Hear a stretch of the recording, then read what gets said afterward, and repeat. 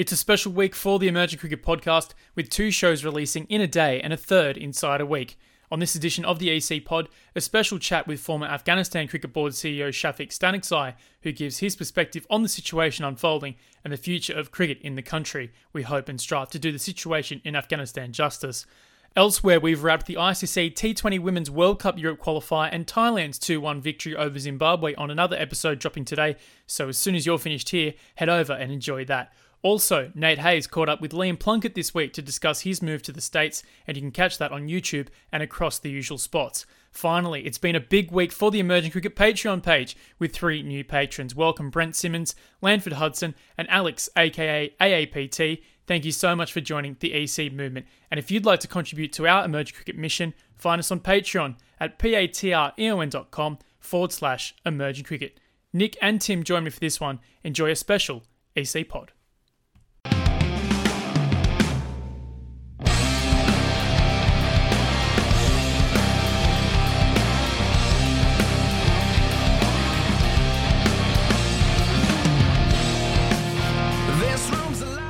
On the Emerging Cricket podcast this week, we're joined by former CEO of the Afghanistan Cricket Board, Shafiq Stanikzai. First of all, Shafiq, thank you for joining us.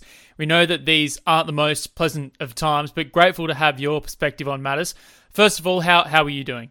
Thanks for having me, guys. I'm good, but anxious and uncertain, but overall good. It hasn't been a particularly rosy time, and everyone is well aware of all that. First of all, from your perspective, and as someone who's been involved in the country and involved in Afghanistan cricket for a long time, describe to us just how important cricket is in the fabric of Afghanistan before, I suppose, we move into some of the more pressing matters. It's something that, you know, we identify with Afghanistan cricket now. Describe its role in the country. Well, cricket, I say it's the biggest blessing to Afghanistan, to its people, to the entire nation. Like, we have gone through so many phases. Like, I can describe the journey of a cricket in so many phases. First, we were struggling. Like, I was one of those first 12 cricketers who started cricket in Afghanistan. The society was not accepting us. Even our parents were not allowing us to play cricket. And making that unpopular, unaccepted game in the country as number one sports inside Afghanistan, and then gaining an identification, like giving a new identity to Afghans across the globe. It's a very historical journey, a very pleasing to the eyes and ears journey, and each one of us who are involved in that journey, we feel very privileged, very proud, and very happy that we were part of this historical journey. With everything happening at the moment, and not only to include cricket, but life in general, how different will life be now for Afghans in the current situation that they're in? Because I think for us in the West, it can be very difficult for us to, I guess, equate a lot of the things that are happening at the moment. And you have used cricket and other people have come in and Afghanistan has gained a different identity. What's going to happen now with the situation that Afghanistan is currently in? Well, to be honest, Daniel, with you, whatever happened for us as Afghans, the only surprising factor was that we were not expecting it this soon and this dramatic. But what we were going through to the previous system, the people who were involved, we knew how capable or incapable they are, and the drama which was circulating around this Doha talk and all these things, we could assume that, okay, something dramatic is going to happen in the country. But the speed it happened, it was a very surprise, and our predictions were, or the lobby which has made throughout those time was a bit scary. Yeah, it was very tense situation, very uncertain moment to us. We were in tears to see the hard work that Afghans, I would say specifically Afghans. Why Afghans? Not NRAs, those proxies that came from across the globe occupied the seats, important seats in the government, and they were the most corrupt people. I won't say all of them, but majority of them were the most corrupt people. And they were to destroy every hard work that a genuine Afghan who suffered and who grew up in the country, who saw the country go through so many turmoil, so many difficulties. They were just after those people to put the hard work of those genuine Afghans in vain. So first few days, like till now, we are uncertain. The fear for us is that, okay, the hard work that has been put on in those 20 years would go in vain, or will there be a system that they appreciate those hard work, and where Afghanistan is right now, they could take it from there and develop it even further. The other biggest problem that currently we are facing is that will the world accept the new structure of Taliban, or will they abandon us? So we are going through so many traumas and so many fears. There is a fear of identity crisis, a loss of talent. Like you could see more than almost 5% or 10% or beyond that of the population of Afghanistan are going outside of the country. And they are the talent of that country. They are the people that those 20 years were invested in them. And that country needs those people. And they're traveling out of fear, out of uncertainty. Nothing is there for them, so they're just trying to get out of the country. So it is very tragic situation for all the nation. As I told you, we are the fear of identity crisis, the fear of the loss of talent, the fear of abandonment. So these three traumas are huge in our life, and we were just going through these traumas. It's a very unfortunate situation. It's a biggest challenge for the current people who are in power, Taliban. Right now they're becoming a reality. They hold the government. They took it by force or by military way. And previously they were a militant group. They were a group that they were fighting for their cause. Now the fight is over. It's a different chapter for them. They're not fighting. Right now they should deliver to the expectations of 36 million people who are living in that country, which is they have to provide the system, the government structure, the public healthcare, communications, security, economy, sports, education. Everything comes into that. Are they capable of providing or delivering to the expectations of the people? A. B. Are they willing to accept the existing talent that is inside the country, who are willing to be in the country and willing to serve the country? How would they fit into that structure? And how would the world treat their new structure? So it's it's a very challenging time for all Afghans. You talked about people getting out of Afghanistan. You got out. Just tell us a bit about how and when you managed to escape the country. Okay, Nick. To answer you, I did not flee and I did not run away from the country. I came out of Afghanistan in 2020. In 2019, my tenure as Afghanistan Cricket Board CEO got over, and right now I'm working. If I feel safe, if I feel fit into that system, for me, Afghanistan is my passion. Afghanistan is my first love. I'm the most patriotic person. I would never abandon my country, and I would never ever would love to be called a second-class citizen, settling somewhere else. Of course, my first choice is Afghanistan. I would love to work for Afghanistan. I cannot live a purposeless life. I had a purposeful life in the country. Whatever I have done through 19 years of my career, it had a purpose behind it, and it served the entire nation. So for me, living a purposeless life would be a very challenging task, and I would live my entire life under the trauma.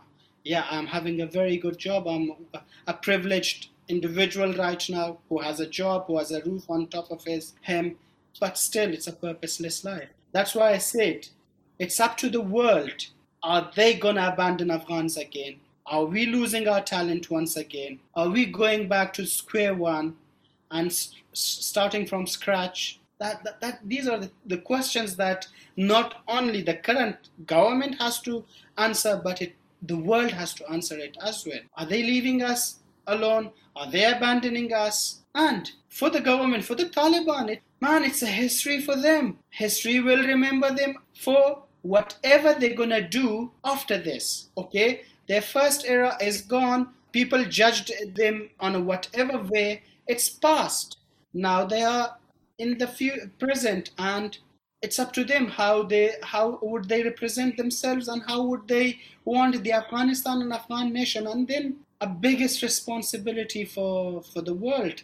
Okay, they withdraw. We don't want the internationals to be in Afghanistan forever. Nobody wanted, but the way they pulled out, it was very irresponsible. They just pulled the rug out of the Afghans, and we crashed. But we are very happy that there were no bloodshed, there were no looting as we were expecting. Right now the situation is a bit calmer. There are some optimism, there are some positives. The way Taliban are saying or presenting themselves in the media is positive so far. The people that I'm in touch with, my family members there, my friends, cricketers, a lot of people, they're happy. They see the difference. Hopefully that difference continues and Afghanistan becomes a stable nation.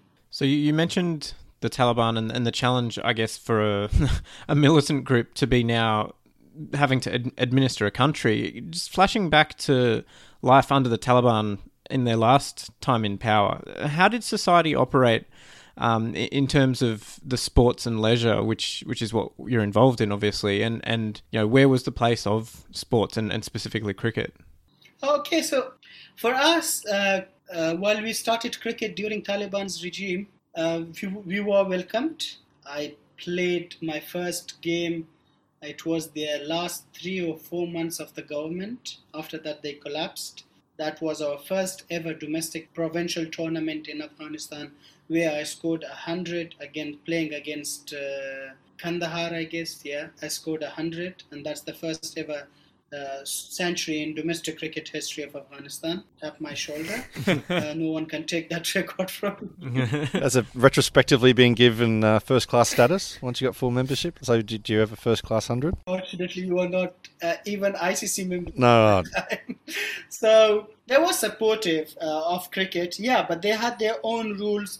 Once there is a prayer time, no cricket, everyone has to go to pray and then come back and resume their game. So cricket was supported, and cricket was supported in last 20 years. Like, one of the reasons why cricket boomed in the country, like that's a reality that in last 20 years the ex-government didn't have control over the entire Afghanistan, 100% territory of Afghanistan. So we had cricketers coming out from the entire country. So Taliban always supported cricket. I remember I was the national team manager, and it was our first ever one-day international against Pakistan.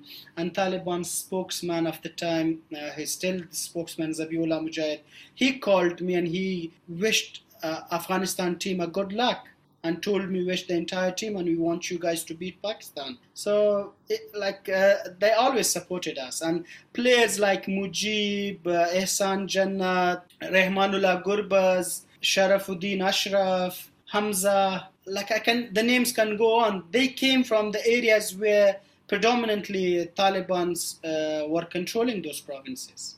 Why do the Taliban like cricket? Because I know they disapproved of other foreign things in their first time in power. So why did they tick for cricket? Well, cricket, they're not against any sports in particular. They're not against any sports. They haven't said that we don't like this XYZ sports and it's banned. Why cricket?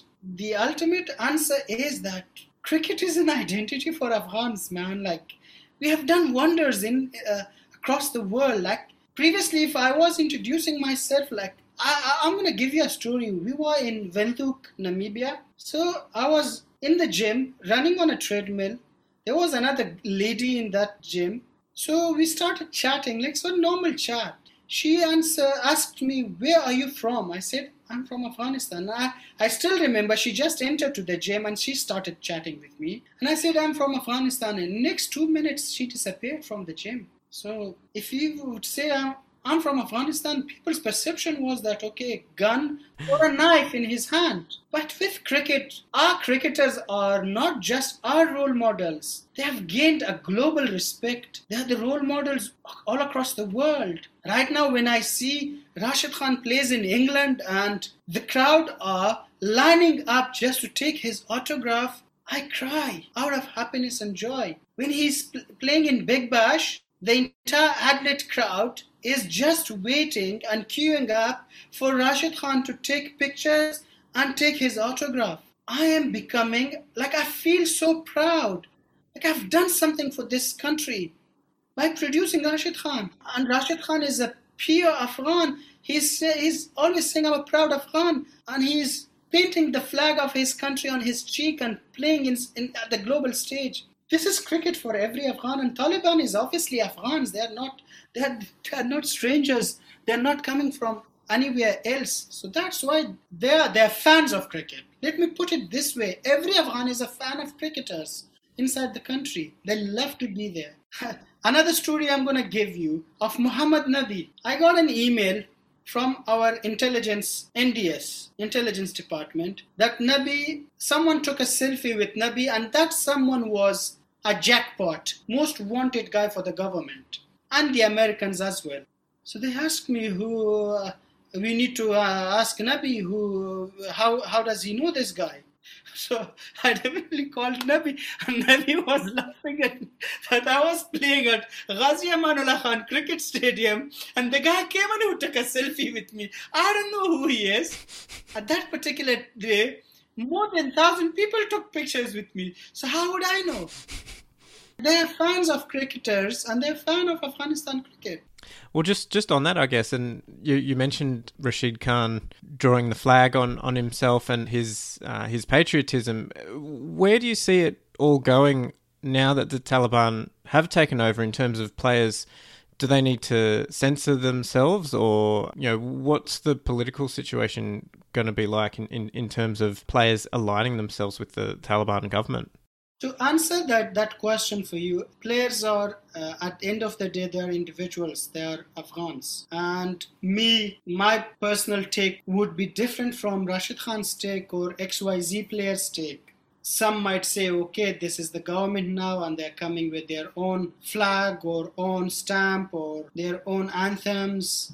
It's not just players' stake, it's national stake. Right now, the majority of the Afghans, they want their flag, the old flag, and their national anthem. Again, I'm telling you, we as Afghans, what we want unity, we want solidarity, we want peace, we want this bloodshed to stop, and we want to see a developed Afghanistan, an accepted Afghanistan at the global stage. So right now, Taliban, they are at a huge trial base. They were calling themselves freedom fighter, they were calling themselves Mujahideens, they were calling themselves a holy warrior. Now the war is finished, gone. Now it's up to them to live up to the expectations of the nation and come up with the structure that is accepted to the entire world. So obviously they have to come up with the expectation of me and 36 million other Afghans. So in 36 million, Rashid, Nabi, Asghar, Shafiq, XYZ, Ahmed, Mahmoud, all of them are included. So it's the question that Taliban has to answer.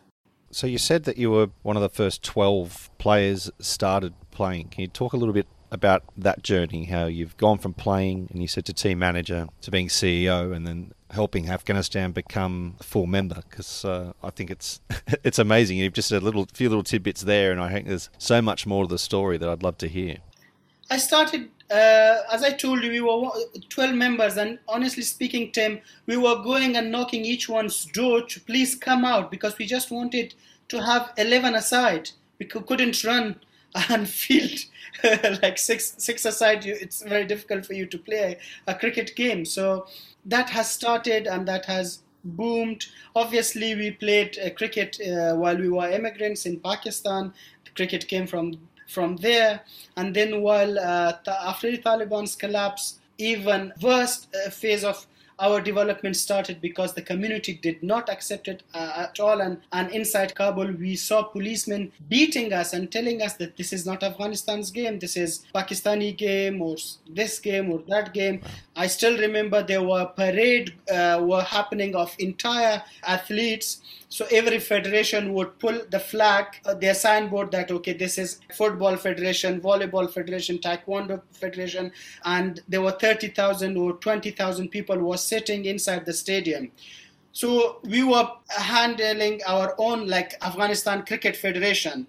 The minute we were passing the crowd, the majority of the crowd were abusing us, this and that, XYZ abuses, and this is not Afghan's game. So we went through such phases. And then I still remember, like, till 2007 or 8, we didn't have any government support. Like, we earned affiliate membership of the ICC in 2001, and then ECC accepted our proposal in 2004. We took part in Asian Cricket Council Under-17 tournament held in Delhi, where Nabi, Kareem, me, Hamid Hassan, Asghar, all these players were part of it.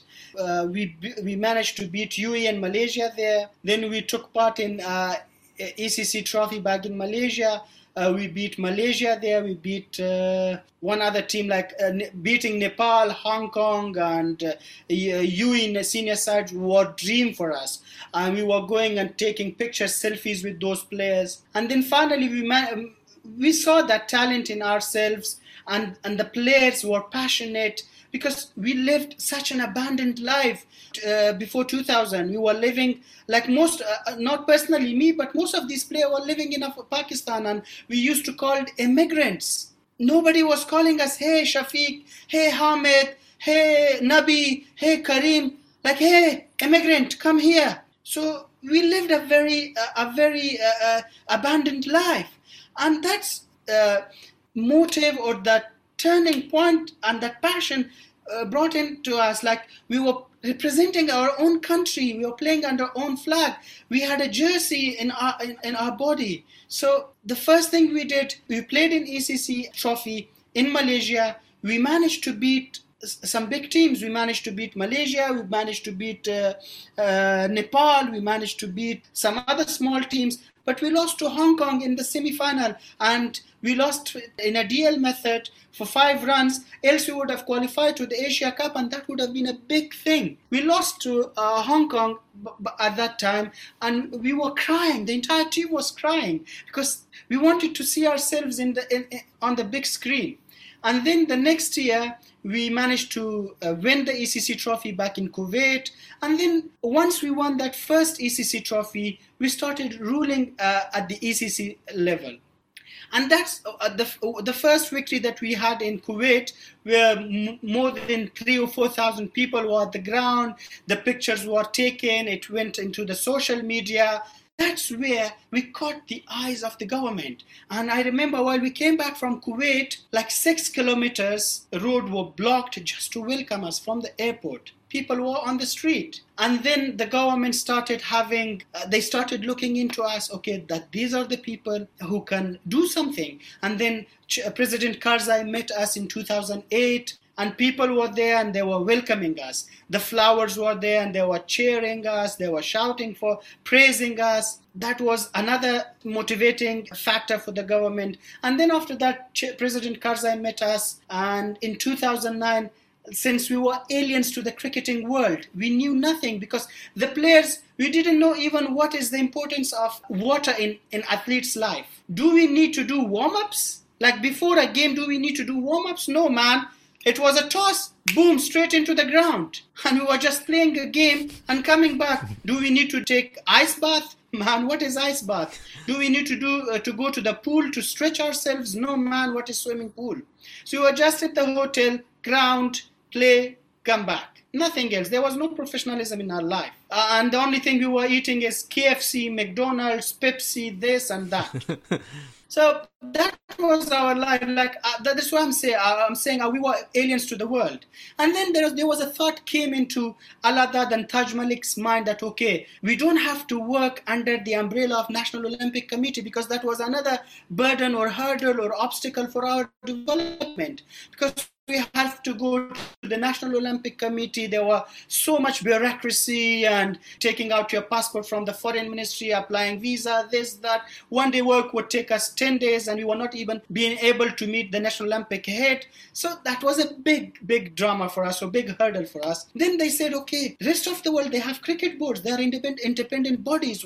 Let's try for this. So we went to the President Karzai and we asked him, and there was another lady called Malala Shinwari. She was a parliamentarian. She helped us through that because she had links in the government too. And Shahzada Massoud, the president of the federation of that time, he was the advisor minister to President Karzai. He played a very key and significant role. We managed to meet President Karzai. President Karzai asked us, okay, what do you guys want? We told him that we want to be an independent cricket board. We want to have our own chairman. We cannot work under the National Olympic Committee, and this is the requirement of ICC and also for the better development of this game, we need to be an independent board. Because previously under the National Olympic umbrella, we had a salary of $2 per month. Imagine this. So we became a national, he said, okay, that's fine. Okay, who would lead you guys? So we were very smart, street smart guys because we saw the world. Okay, who should we pick?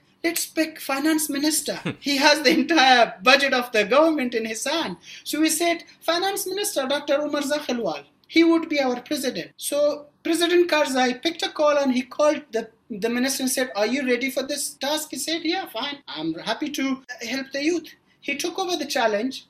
Chairman became the finance minister, became our chairman, and then we got the sponsorship. The fund came. Each player got a salary of $700 per month, a proper structure, proper office. These were like a structure came into place. That was a turning point. And then the cricket started booming. And I joined like till 2010, there was no salary because I had to feed my family as well. Though I was not married, but my extended family, brothers and sisters, we are always living in joint family. So I had another job. And beside that, I was supporting Afghanistan Cricket Federation too. In 2010, I officially started as team manager, national team manager, till 2014, December 2014. What changes I brought? I saw the world. I traveled all over the world. I copied the best things of those cricketing worlds and I implemented in my part. So, my boys, cricketers, they were eating KFC, McDonald's, Pepsis and all these things. So what I had to do, okay, guys, if I catch you eating junk food, not a specific food prescribed from your physiotherapist, $500 is a fine. So $500 were a huge sum. Junk food, $500. I was making sure that there is a proper water test before the game, and I was making sure to put 2 liters of water on top of each player's head on their rooms. Each morning, I was knocking their door. I have to see those bottles empty. If the bottle is not empty, another fine. So this is how we brought these changes. And then we were teaching the players that what is professionalism, how you can maintain your body, how you can enhance your playing life. You will not be a young man forever. So educating them, and then ICC played a huge role by introducing their high performance program that helped us tremendously well. I attended few high performance sessions with Richard Dunn, likes of Richard Dunn and some other people coming from the full members, and they were giving us their progression stories. So those were copying and we were implementing it in our system. Till I became the chief executive of Afghan. And I was sitting at my office, I received a call from the president office saying, please submit your CV and your educational documents. Mr. President wants to meet you on Friday. What for? Nobody knows. This is the email address. I sent my stuff. On Friday, the president of the country interviewed me. On Saturday, 8 o'clock, national television, the news flashed, Shafiq Stanikzai is the new chief executive of Afghanistan Cricket Board. Wow.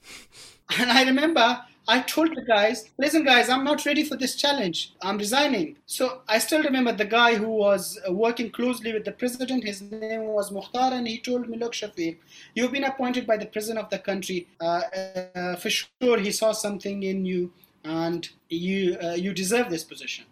So while I took over the job, I had few big challenges. We didn't have title sponsorship, main sponsorship for the board.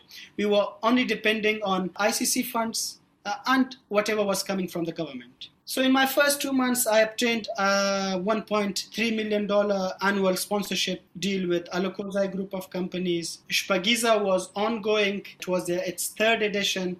USAID was sponsoring Shpagiza at that time, but they had some restrictions that you cannot bring another sponsors because it's a donation, so you cannot bring sponsorships. This is the sum, and you can only use that sum. You have to manage your tournament. Yeah, it was $500,000, and we could manage it. But my ambition was sky high from that. Why would I convince myself with $500,000? So I terminated that fund with US Embassy. I made it commercial, franchised. First edition, players got sold out till $100,000. One player, like only the player purse reached to $1 million, and we got 6 teams, 6 franchises, international players from all across the world, West Indies, South Africa, Pakistan, Sri Lanka, Oman, UAE. Players from these countries came and they played inside Kabul. So that was like my motive was to bring money into the boat and make players financially stable and sustainable. For player development, umpires, coaches, grounds, infrastructure. Because the first thing I did while I took over as the CEO, the last ICC full membership criteria, because as an individual who was involved in Afghanistan Cricket Board from the beginning till date, I knew that we have the potential to become a test nation. We have the talent to beat any side in the world on a given day, but we just need a platform and exposure, and that exposure and platform were not there, so you need to lobby. So what I did, I knew that I cannot go out of the ICC associate room, which was predominantly 90 people sitting there. Tim knows better. 90 people were sitting at the ICC associate room, and only 10 people were sitting at the full member room. So the noise of 90 people are always louder than the 10 people. Okay, if it doesn't make any power or change, but it reaches to the ears. So I started lobbying in that 90 people room for Afghanistan, because before me, Afghanistan, it was Ireland, Scotland, Netherlands, and UAE. Tim might agree with me.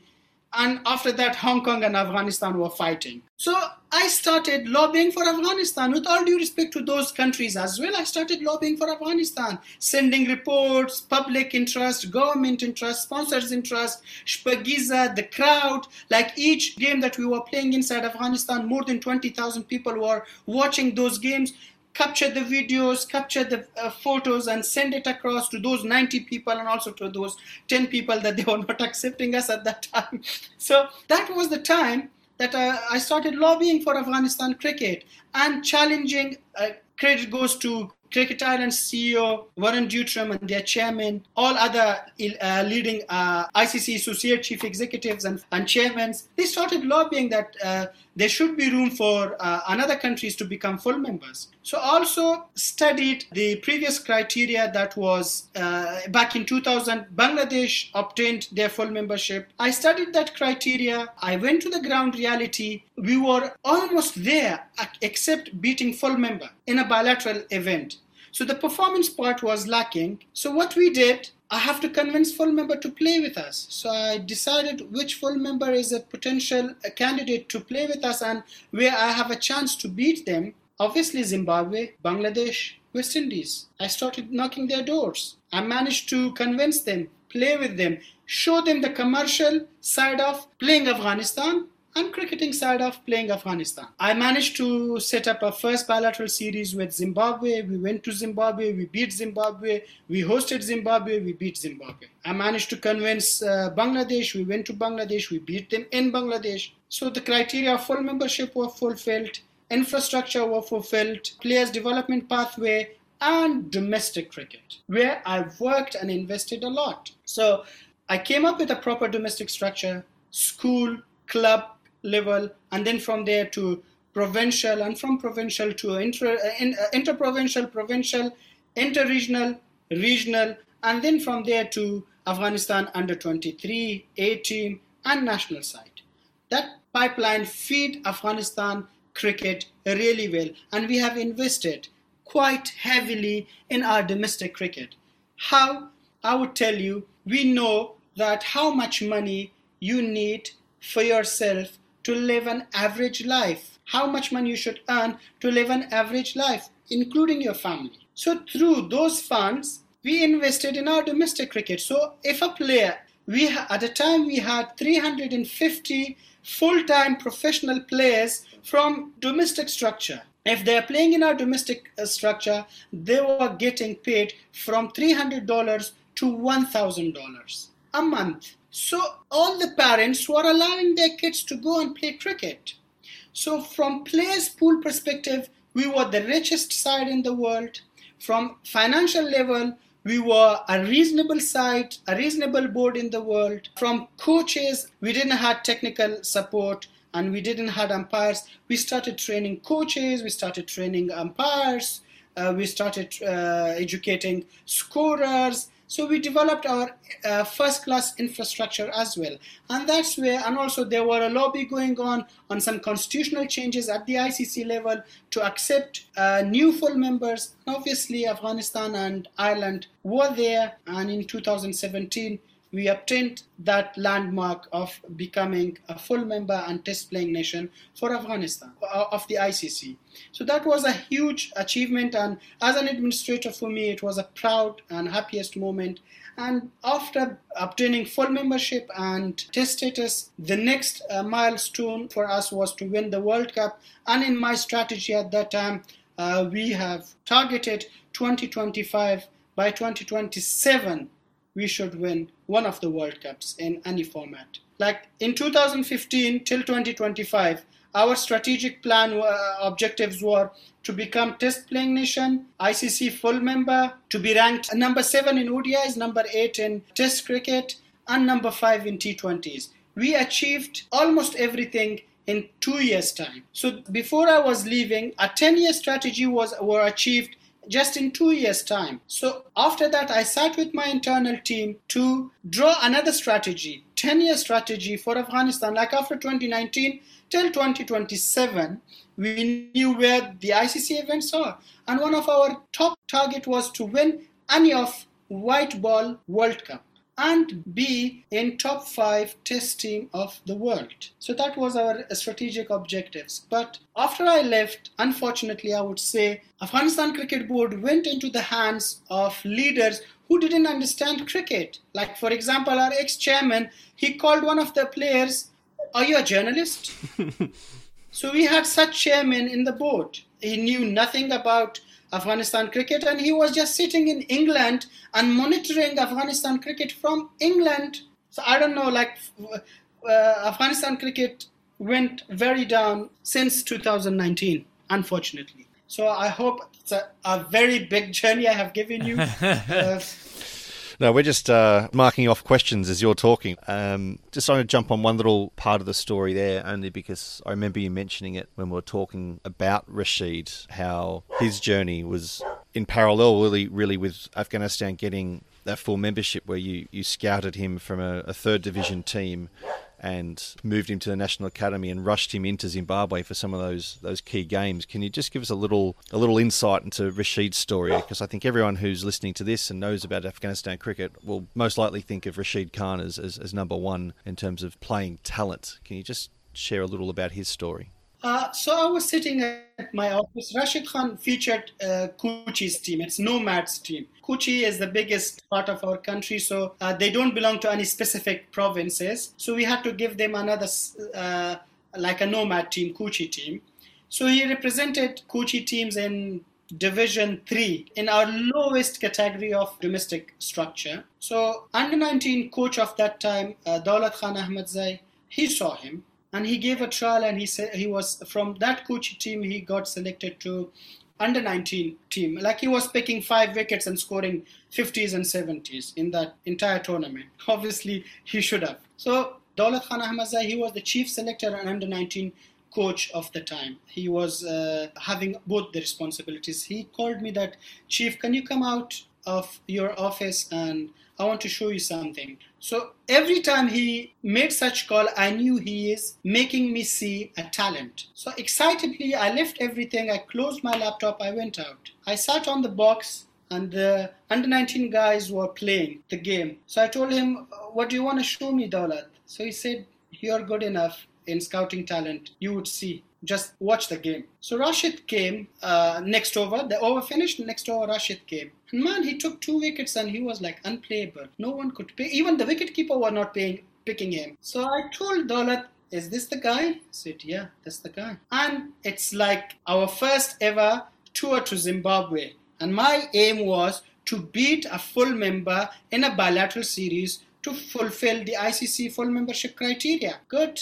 The selection meeting took place. It was selection committee, obviously Asghar. So they were having a meeting. Obviously, I had no role to play in selection. So I was sitting, and they were sitting in my office. Asghar was not convinced with Rashid, and he had his reason for it. He said, look, Daulat, he bowled to me in the nets. I know he is a good bowler, but he is very young. I don't want his career to be finished before it starts. We are going for the first time playing a full member. That is Zimbabwe, and in their home soil. So it's going to be a tough ask. And his logic was like, his reason was a logical reason. So I was looking like, maybe he's right, like he's a captain, and I really respect his cricketing sense and knowledge. So I asked Asghar that, Asghar, what if we just induct him in T20 side? Okay, ODIs are important for me. You have to give me 1 game at least out of 4. You have to win 1 game. But okay, let's induct him in T20 side. Said, yeah, in T20s we can take him. He can bowl, give us good 4 overs. Said, fantastic. He got selected in our T20 international side as well. So at the same time, he was part of Afghanistan under 19 and part of Afghanistan senior side. The team flew to Zimbabwe. We had terrible first 2 practice games, bowled out scoring 120 in both the games. First ever ODI against Zimbabwe, not ever, first ODI of the series. Afghanistan bowled out scoring 120 and Zimbabwe crushed us in 20 overs. They finished the game. I got a call from captain and coach. We need Rashid Khan, chief. Can you make sure he gets into the plane for the next game? Said, yeah, next game would be not possible, yeah, but sure. I approve your request. Send me an email, I'll approve it. So we managed to find Rashid. Rashid was at Jalalabad. Overnight, he came to Kabul. He took the flight in the morning. He reached to Zimbabwe. Obviously, Inzamam ul Haq saw him. Next game, he entered. First game, 10 overs, 39 runs, 2 wickets. Second game, we won, Afghanistan won. Second game, 10 overs, 30 plus runs, 2 wickets. Afghanistan won. Third game, 10 overs, 40 plus runs, 3 wickets. Afghanistan won. In T20Is, 3 games, we beat Zimbabwe 3-0. Rashid Khan was man of the series. From then till now, Rashid Khan did not look back. Rashid Khan is Rashid Khan. So that's his story. Yeah, but as CEO, I called Rashid to my office after that series. I told him, look, Rashid, you will become number 1 bowler of the world, undoubtedly. Please accept my 2 advices for your career development. Said, Chief, tell me, don't get married quickly. Number 1. And please, I beg you, do not accept Afghanistan's captaincy. These were my 2 advices to him. He is acting on my first advice. And the second advice, he took over as a captaincy. He failed himself. He gave up. And now he again became the captain of Afghanistan T20 side. So good luck to him. So many further questions that come from the knowledge that you're bringing to the conversation. But I think the first thing that comes to mind, talking about Rashid Khan, and now over the years we've seen an emergence of talent, especially in spin bowling in Afghanistan. What's the secret to Afghanistan's spin development?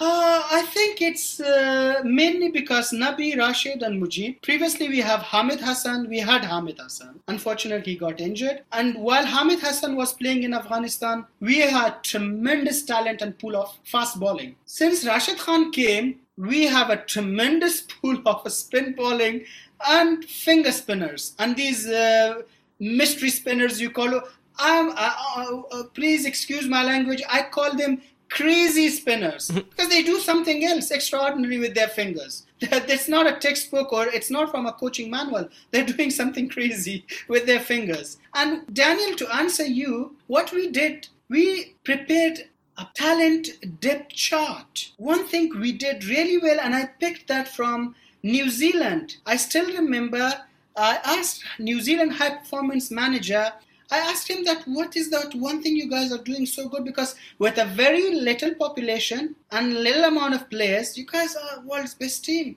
I said, Shafiq, we are identifying the best talent at their right age and we are developing them till they reach national side. And as I told you, I was just picking pieces and implementing it in my system. The first thing I came back, I managed to form a committee, identify talents across Afghanistan, under 17s, 100 under 17 players, 100 under 23 players, and 100 under 25 players. And that committee's job was to look after them, make sure they play cricket throughout the year, make sure they are being part of Afghanistan's domestic structure, club cricket structure, and school cricket structure. And that's where we were identifying them. Like, okay, Rashid came out of the blue, but still he was a young guy. He was a 17, 18-year-old while he came into the system. But Mujib, he is a pure production of Afghanistan's cricket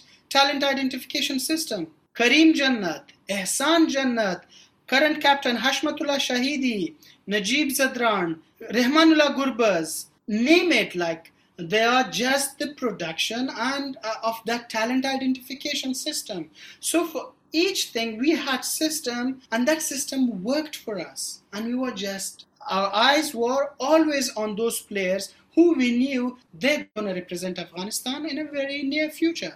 You mentioned that since 2019, things have gone a little bit pear-shaped in the way that the game has been run. But I think it's fair to say that now with everything going on politically, I'm sure that's another spanner in the works. What do you envisage for Afghan cricket in the immediate future, given the situation at hand?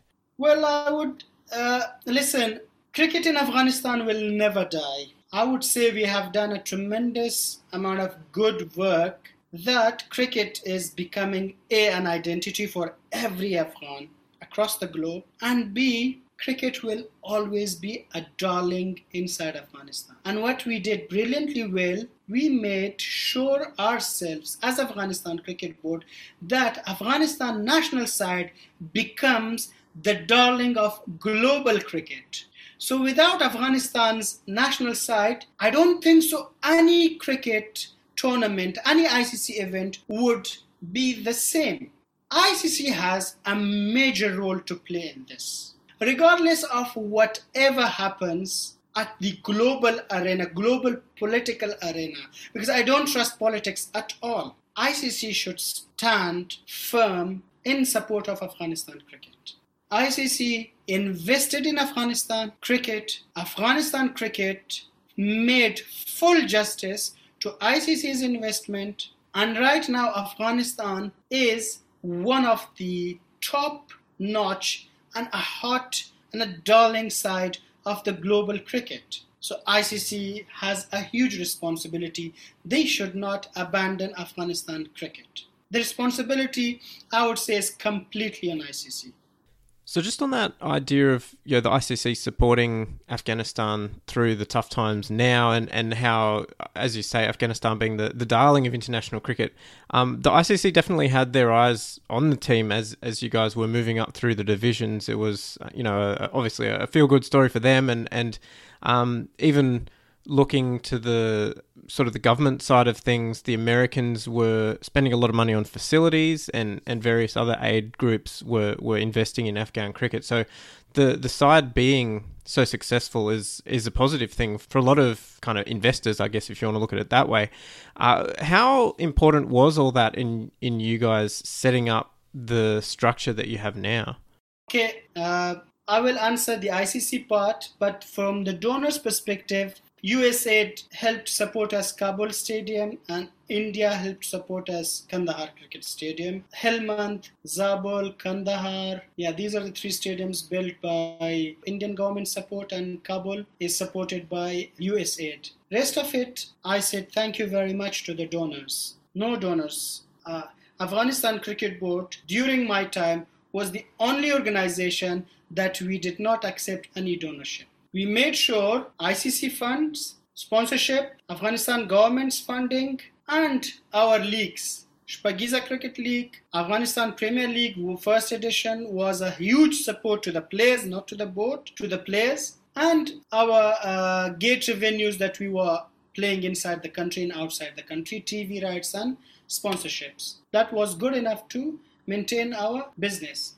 Coming to your question, how significant ICC support was in Afghanistan and is in Afghanistan, as I told you, Afghanistan, we were aliens to the cricketing world. People athletes who don't understand the value of drinking water or warm-ups or pre or post exercises after the game, ICC played a major role. By their high-performance program, we understood what high-performance world means, what high performance is, and what we as an organization should do to maintain a lifestyle of our cricketers. A cricketer needs to talk as a cricketer, walk as a cricketer, dress as a cricketer, and eat as a cricketer. So we learned these four things, and we made sure our cricketers understand that right from their school age. You are someone very different from other people. The way you walk, the way you talk, the way you eat, and the way you dress, that should differentiate you from others.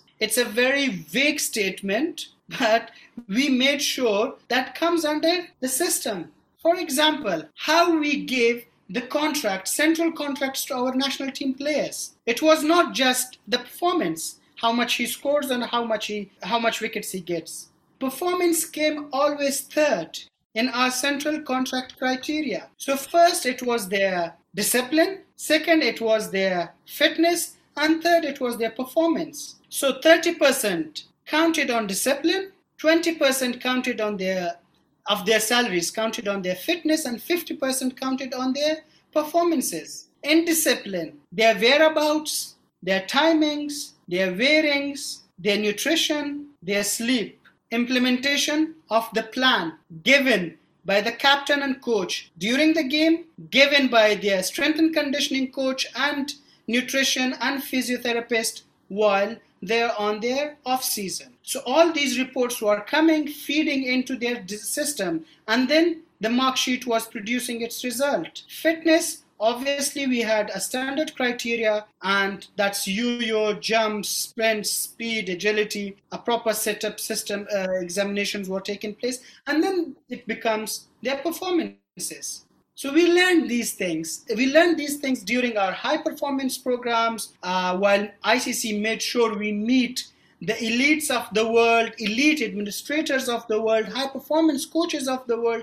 We learned those things from them, and then we created our own system inside our system, which worked for us, and it worked brilliantly well for us. And that system we copied and we implemented in our domestic structure, in our grade 3, grade 2, grade 1 provincial tournaments. In our 2-day provincial tournament, selection were based on that. Regional and under 23, under 25, under 19. This system was implemented in entire Afghanistan cricket's structure. And it worked, and it produced results for us. And it produced greats like Rashid Khan, Mujib, from the youngsters. And even the seniors, we made sure they became the role models for the juniors to be followed. So ICC played a huge role. Specifically, I should thank ICC development program of leaders ICC leaders, we are a group of ICC leaders 11, me and Tim were part of it. That played a huge, significant role in my development as a sports leader, as an individual and as a sports leader. So these are the supports that we should mention, and we should be thankful of the ICC. And that's where I say ICC has a huge responsibility, a bigger responsibility than before. They should not abandon Afghanistan cricket. You've talked about Rashid Khan's story and how he came to the national team, and he was playing in the Kochi teams, the farming nomads people group. Cricket is sort of primarily seen as a Pashtun game in Afghanistan. What's the explanation that you see for the lack of penetration into other people groups within the country? It's a very young game, Nick. Cricket is a very young game, and as I told you, it came from while we were immigrants, and obviously Pashtun got immigrated to Pakistan. Our Dari-speaking brothers and sisters, they migrated to Tajikistan or either Iran. So that part was football dominated, and that part was cricket dominated. But once we started cricket, one of our strategical objectives was to spread the game in the areas where not Pashtuns. So what we did, we managed to build based infrastructure in those provinces, like in Kunduz, in Baghlan, in Mazar, in Farah, in Shabarghan, in Maimana, in Jozjan. The Dari speaking or started coming from that part as well. It's a slow process, but it's a very productive process.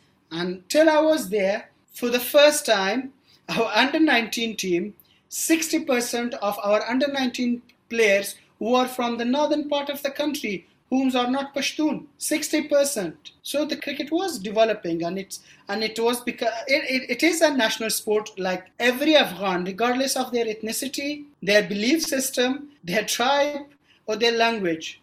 They follow Afghanistan cricket, and they love Afghanistan cricket. Herat is another example. And our junior cricketers were coming from that part. Yeah, to represent Afghanistan senior side, it's a time consuming. Maybe another 5 to 6 years.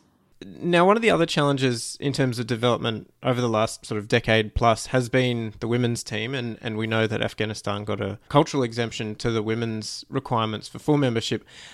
We saw last year an announcement about a women's team being formed. I don't know if they ever played any matches. So I guess, what was the problem with setting up the women's team?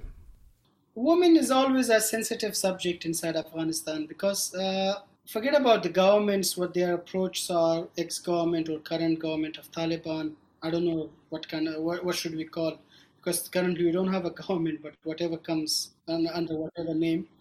The society is not ready to accept women playing cricket. That was a huge challenge for me as an administrator. Like, it was a close to impossible scenario for me as an administrator, how to convince the women to play cricket.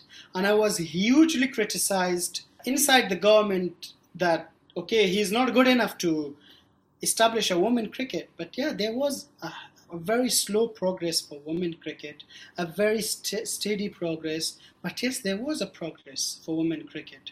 And finally, we had 2 to 3 provinces where we started cricket very slowly in their schools, but it was a time consuming, and obviously why ICC gave us exemption, because they are logical people sitting in there, and they could understood us, and was able to explain my situation to them. But to answer your question, I don't know where women cricket right now stands, because I have allocated a specific fund for women cricket development, and that fund was giving us good results.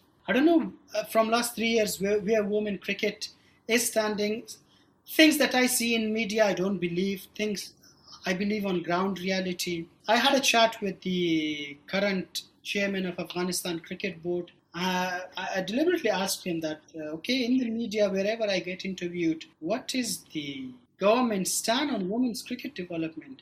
And he said, we are open to develop women cricket. And that was very surprisingly for me. The Taliban are telling me they can play cricket. So if that happens, that's a huge positive for them. And I take it as a huge positive. And that's chairman's word that I'm telling you. So hopefully we have some good progression.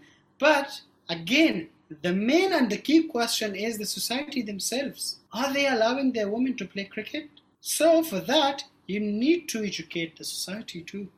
Do you think, it's clear how much you love Afghanistan and cricket in Afghanistan. Do you see a future of you again working within the ACB again? To be honest, Tim, I love my country. I would do anything for my country. But I'm extremely disappointed as well. The amount of work I and my team has put in the development of Afghanistan. We've gone through a very challenging period. Like there was a very structured lobby placed against us from the government itself, against specific people, against legends like Muhammad Nabi, Asghar Afghan, Nawroz Mangal, Rashid Khan, Shafiq Stanikzai, Bashir Stanikzai, Sher Agha Hamkar. These were the individuals that they gave their lives to the cricket. And we could see that Afghanistan cricket is becoming a mixture of a government political hub. And while we rose our voices, they did a very structured lobby against us, a very negative lobby against us, inside, not just inside the country, across the globe. So I'm a bit disappointed, to be honest. And how can you blame people who has produced results, to be honest? Like I am, my biggest jealousy from the athletes are that they take all the freaking credit and the administrators are the unsung heroes. We are the ones sitting on the chair working our asses out just to get blamed. I was always chatting with the players and telling them then, when you guys win the games, oh, long live to Rashid, long live to Nabi, long live to Asghar. When you guys lose, go hell to Shafiq. I'm sitting on the donkey and the people are just criticizing me.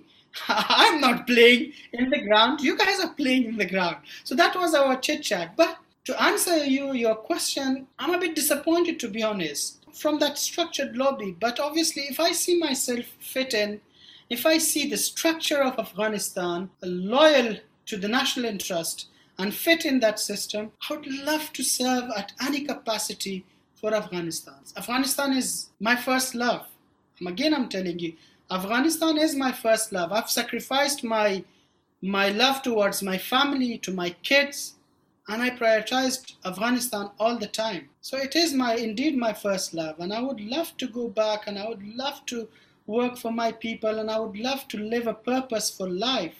So this has probably been one of the most widely encompassing interviews we've had on the Emerging Cricket podcast in so many ways. And I think it's important for this story to be told, but it would be remiss of us for not asking you a question that we ask everybody on the show. And it is perhaps a little bit more trivial than some of the other things we've talked about. But Shafiq Stanikzai, if you could change any law or anything in international cricket, what would it be and why?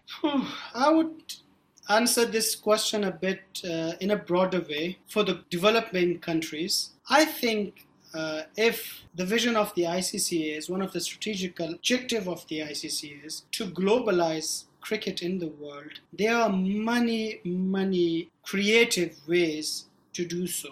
And they should not stop some of the developing associate nations by having their own independent decisions in terms of their domestic structures, their leagues, their pathways. I think they should come up, okay, ICC cannot support financially nations that fulfill all their requirements for cricket development programs, but there are so many creative ways that those associate worlds can come up and can be self-sufficient financially in no time, because end of the day, if you want to develop a cricket, you need to have cricketers, and if you are to have cricketers, you need to give them financial stability. If that financial stability is not there, you will not have cricketers in your country. So most of the countries are struggling from that, and I think ICC should reconsider some of the restrictions and laws and give some liberties to those nations to work with them closely, review their financial streams, income streams, and allow them to run their own programs amongst themselves, bilaterally or domestically inside their country. I think that's probably one of the strongest answers we've had, boys. I'm not sure if that's a sentiment that you agree with, but Oh well, it's nothing about run-outs at the bowler's end or leg bias. So I think we'll definitely put that on the top shelf of the answers. Well, Shafiq Stanikzai, we thank you for your poise and perspective on everything in regards to Afghanistan and cricket in the country. Good luck in your ventures, and let's hope for positive change to come to Afghanistan and its people. Once again, thank you for joining us on the Emerging Cricket Podcast. Alright, guys, thanks for having me. It was wonderful chatting with you. As a passionate cricketer, I'm always keen to have chat with emerging sides, and this platform I really love the name Emerging Cricket. Cricket needs to emerge by its real mean. Lovely having you guys, and thanks for the time.